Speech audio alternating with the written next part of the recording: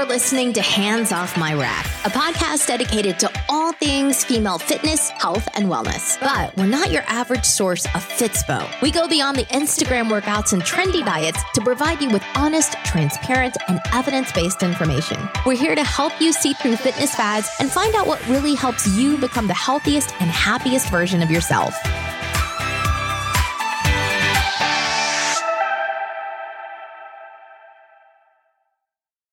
Hey guys, it's Talia, and I just want to start out by giving a few shout outs for our patrons.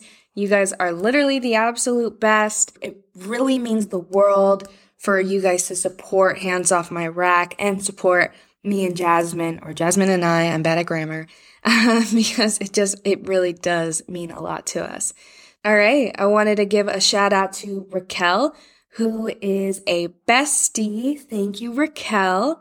I wanted to give a shout out to Jessica, who is a for-lifer. Thank you, Jessica. You are, in fact, a for-lifer.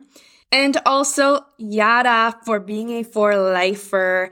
Thank you so much, ladies. It really means a lot to have you guys a part of our journey with Hands Off My Rack. If you are interested in being a part of our Patreon family, where you can get exclusive content, check out our Patreon at www.patreon.com/handsoffmyrack. All right, let's get to the show. Hey there, thank you so much for tuning in. You're listening to Hands Off My Rack, a podcast centered on all things female fitness, health, and wellness. So, I actually uploaded this episode yesterday, and unfortunately, the audio just was absolute trash, and I have no idea why. It's ironic because in the episode, I literally talk about how I'm not computer savvy. I just proved myself right, if anything. But moving on, what the subject of the episode was how to implement 3 separate lower body focused days into a weekly program.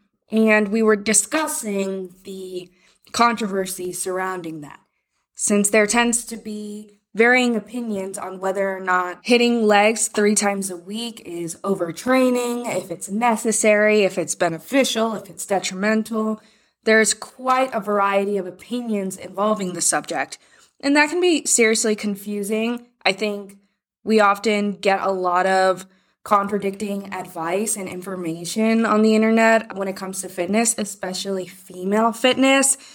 And that can be super, super duper upsetting. When we talk about overtraining, we are also talking about improper load management and improper recovery periods. So not only can you get an overtraining injury in the sense that, let's say, you're walking a lot, right? And you don't have proper shoes. You've been walking triple or quadruple the amount that your body's used to, and you're experiencing some swelling in your Achilles tendon. That is a common overuse injury. It's not like you rolled your ankle. It's not like you got a baseball to your ankle. I don't know, something like that. It's just the fact that you're overusing a specific part of your body that is now injured to a certain degree because of that overuse. So when we think about glutes and our quads, hamstrings, we don't commonly associate those muscles with like overuse injuries. When I think of overuse injuries, I'm thinking knee pain, shoulder pain, ankle pain, things that tend to be related to like the tendons and ligaments. Like people get tendonitis, they get tennis elbow. I've had a shoulder injury, like an overuse injury from water polo. I've had a knee overuse injury from treading water with water polo. So we think like more of like joint issues and tendon and ligament issues, but that's not to say that that has nothing to do with your muscles. One thing that we forget is like, the joints, ligaments, tendons, muscles, all of those things work synergistically to move you and do the movements that you're completing. So when you're having issues with the muscular side, that tends to facilitate irritation with the joint and the tendons and the ligaments and so on. The whole point of that is that we can't say like, oh, well, you can't use your muscles. You can, and you can overtrain them. That's why when we think, all right, if I want to train legs 3 times a week, how am I going to reduce the risk of overtraining issues or overtraining pain? How are you recovering? Are you drinking enough water? Are you eating enough? What are you eating? Are you sleeping enough? What kind of supplements are you taking? Are you eating enough protein? All those things matter a lot because they all contribute to your recovery. First of all, we want to look at our recovery methods. I find that it's really popular in the fitness industry to say that it really doesn't matter what you eat. All that matters is how many calories you're taking in and how many calories you're burning. So calories in, calories out. To a degree, when it comes to weight loss, that's true. Okay, but that's it. Just weight loss. When it comes to literally everything else, it matters what you eat. When it comes to your energy levels, the amount of muscle you put on, whether you're losing fat only or all of your tissue, so muscle included, whether you're sleeping well, whether you're breaking out, whether you are regular in the bathroom, literally when it comes to everything else that affects your quality of life, it matters what you eat.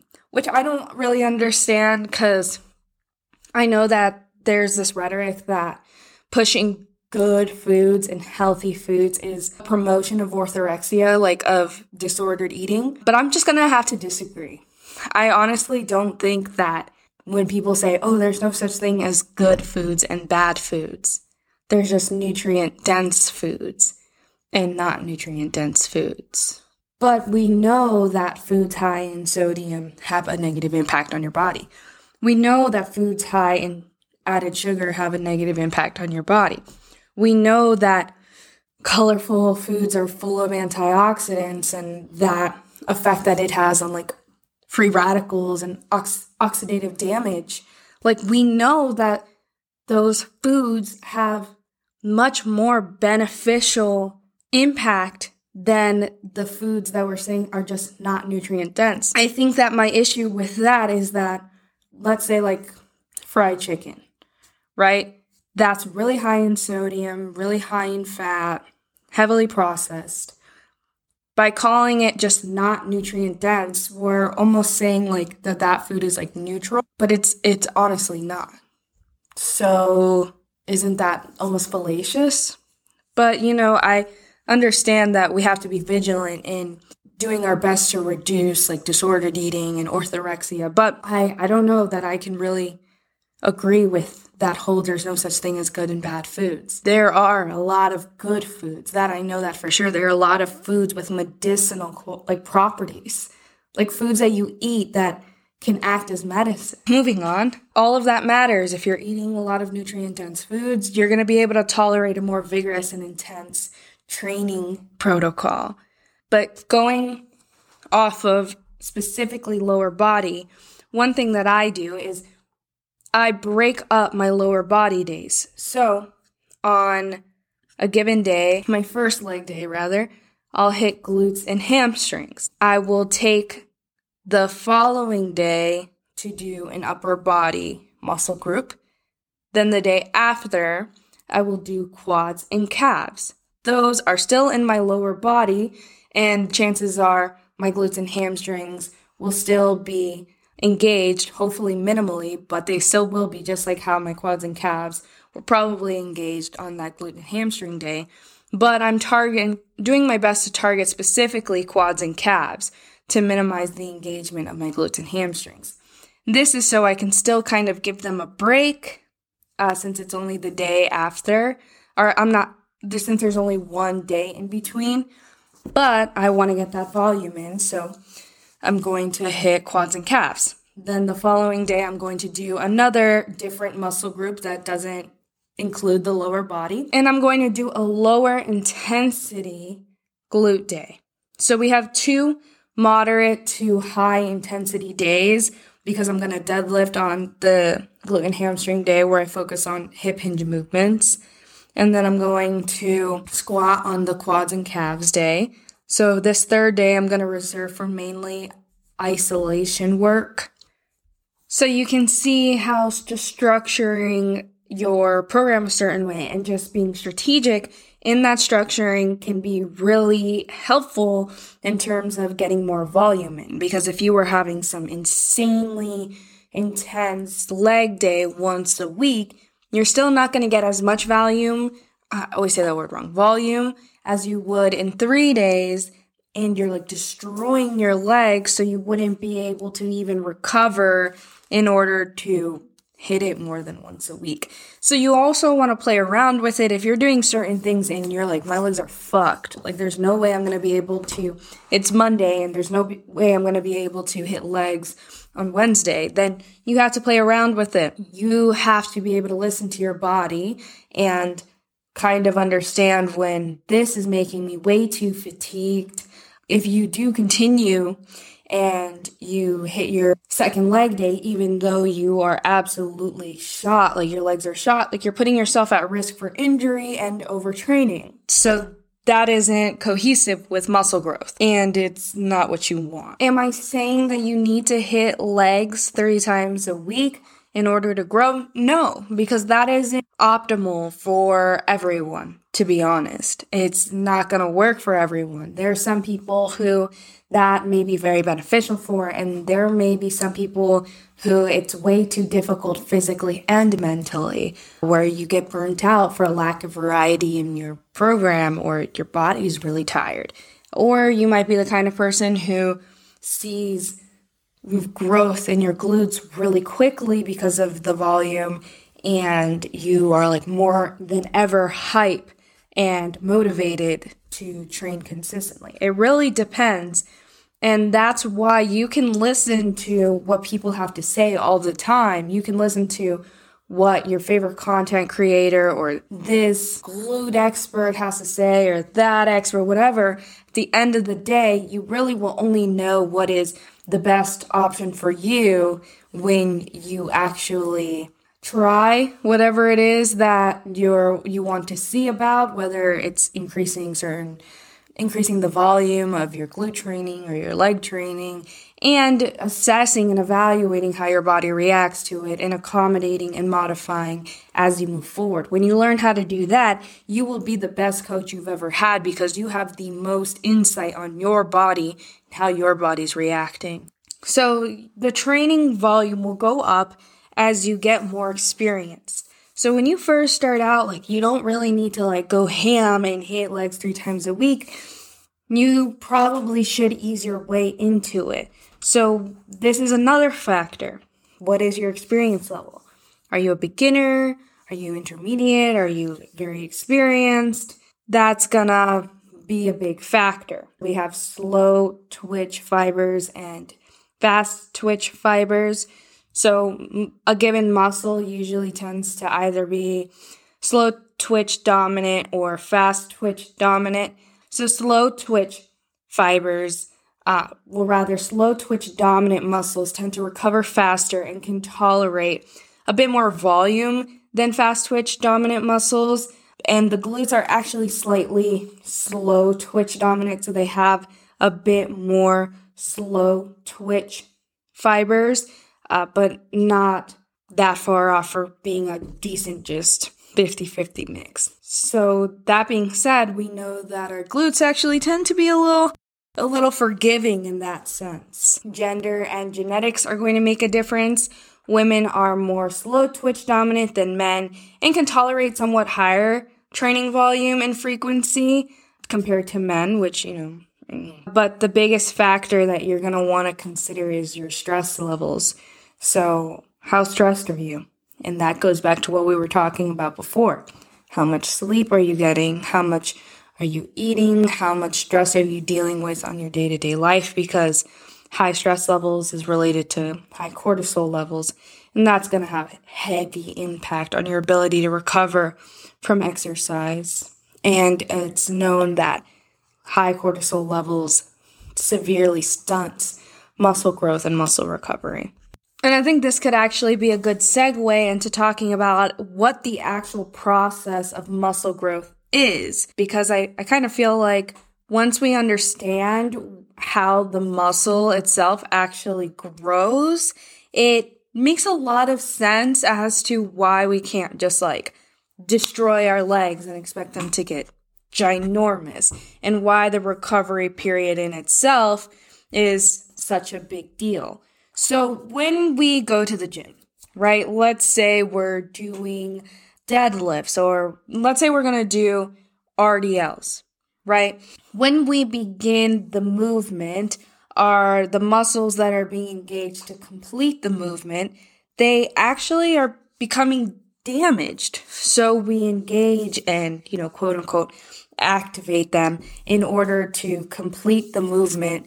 It actually, our bodies recruit the muscles to complete the movement, and the muscle fibers that are being used become damaged because we are using like a heavier load than our body is used to. We're not just bending over with our body weight. And that is literally what strength training is. It's damaging our muscles, because when they're damaged, when the muscle fibers are damaged, they have to repair themselves. And when they repair themselves, they hopefully, of course, will grow back. Well, they're supposed to. They grow back stronger and bigger because they were, hurt. And you can even think about it like when you have a scar, right? I have a scar on my abdomen. I had an appendicitis. And when I look at the scar, my skin was cut, right? And now the scar tissue, it protrudes. It seems like there's almost more skin there than there was beforehand. Because my skin was damaged, when it healed itself, it scarred and it created almost like more and thicker and bigger skin. So that's why the recovery period is such a big deal, because that's the actual, you don't build your muscles in the gym, you build them after the gym. So after you work out, your body repairs and or replaces damaged muscle fibers through a cellular process where it fuses muscle fibers together to form new muscle protein strands, or myofibrils. These repaired myofibrils increase in thickness and number to create muscle hypertrophy. Muscle growth occurs whenever the rate of muscle protein synthesis is greater than the rate of muscle protein breakdown, which is why one of the biggest things that contributes to muscle growth is protein, the intake of protein, because it has such a big part of the muscle protein synthesis process. So how do you actually add muscle to your muscle cells? So why do muscles need rest to grow is because if you don't provide your body with adequate rest, sleep, and, periods of rest in between workouts or nutrition, you actually reverse the anabolic, which is a fancy word for muscle growing process, and put your body into a catabolic or destructive state, which is the opposite. Keep in mind, there's a limit on how much your muscles can actually grow, dependent on gender, age, genetics, which is why, you're not going to wake up like the Hulk after doing one bicep exercise, because that is limited usually by our gender if you are a biologically born woman. Muscle hypertrophy takes time, and it's relatively slow for the majority of people, which is why it takes several weeks or months to even see initial changes due to, a bunch of different factors, including like genetics, hormonal output, muscle fiber type, your height, your gender, etc. They can all limit muscle growth or the presentation of your muscles. So to ensure that you're doing your best to grow muscle protein synthesis must exceed muscle protein breakdown. That requires that you take in an adequate source of protein, especially essential amino acids and carbs, to help facilitate the cellular process of rebuilding broken down muscle tissue. Visible muscle growth and evident physical changes in your body's muscle structure can be highly motivational, which is why understanding the science behind how muscles actually grow is important. For muscle breakdown and growth to occur, you must force your muscles to adapt by creating stress that is different than the previous threshold your body has already adapted. That can be done by lifting heavier weights, continually changing your exercises so that you damage more total muscle fibers, and pushing your muscles to fatigue while getting a pump. The most important part begins where there is adequate rest and providing ample fuel to your muscles so they can regenerate and regrow. So with all of this in mind, should you work out your lower body 3 times a week? I can't tell you. I can't tell you unless I specifically knew you and how you personally how you as an individual trained, what kind of exercises you were doing, how many movements you were doing each leg day, how many sets you're doing per movement, how many reps, what's your rep range per set. You understand, how much you sleep, how much water you're drinking, how much protein you're getting in. You know what? Even if I saw you face to face, I wouldn't be able to tell you certain things that you can only tell yourself. How you're feeling after a workout, how sore you are, because let's be honest, I could be like, how are you doing? If we had a training session and you would be like, yeah, I'm fine. And truth is you can barely sit on the toilet because we have a tendency to kind of play down how we're feeling, And I think that this is a good opportunity to kind of bring up something that I really like to do, and it's called a body scanning. So it's actually a meditation, and it's completely free. You can find a bunch of different free ones on the internet, on YouTube. But what a body scan meditation is just bringing awareness to your body from head to toe. So you will literally lay down or sit or whatever, and you will meditate, but you will become aware of each individual part of your body, piece by piece, toe by toe, to ankle, to calf, to shin, to knee, you know what I'm saying? And we have a tendency to kind of just ignore how we feel, ignore our bodies, and our bodies speak to us. So when we do that, we aren't being our best coach, as corny as it sounds, but you are, when people are like, oh, I hate my body, haha, on TikTok, they're like, I destroy my body in the gym 5 times a week because I hate myself. And that's funny and all, but realistically, yeah, you know what I mean? So you have to listen to your body. You have to listen to what it's saying to you, because if you want results, that is one of the fastest ways to get it, to be able to modify and accommodate your training protocol based on the feedback of your body.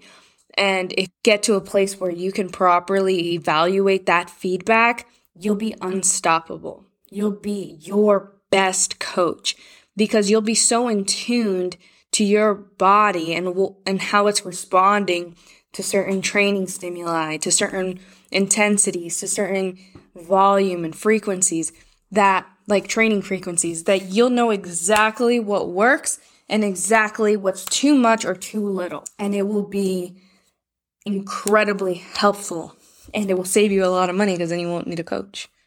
You know what I'm saying? And it's just power. It's literally that. Being able to develop those skills is power. I did post yesterday something on our Instagram, a way to evaluate sources. That's just one step. Being able to do your own research and evaluate information that you're consuming on the internet. That's one step, because that equips you more and more to really evaluate things in the context of yourself as an individual, and also verify things on your own. The more and more self-sufficient you become in your fitness journey, the better your results will, if that makes sense. Thank you guys so much for tuning in. I'm actually just right now going to go over my entire program bit by bit, which does include 3 lower body days on our Patreon. So if you're interested in checking out more exclusive content from me and Jasmine, go to our Patreon at www.patreon.com/handsoffmyrack. Again, that's patreon.com/handsoffmyrack. That's also going to be on our beacon link at handsoffmyrackpod.com. And if you are interested in supporting the podcast, please leave us a 5-star review. It really makes a huge difference, and it's incredibly helpful for us. Thank you guys so much for listening. Love you all.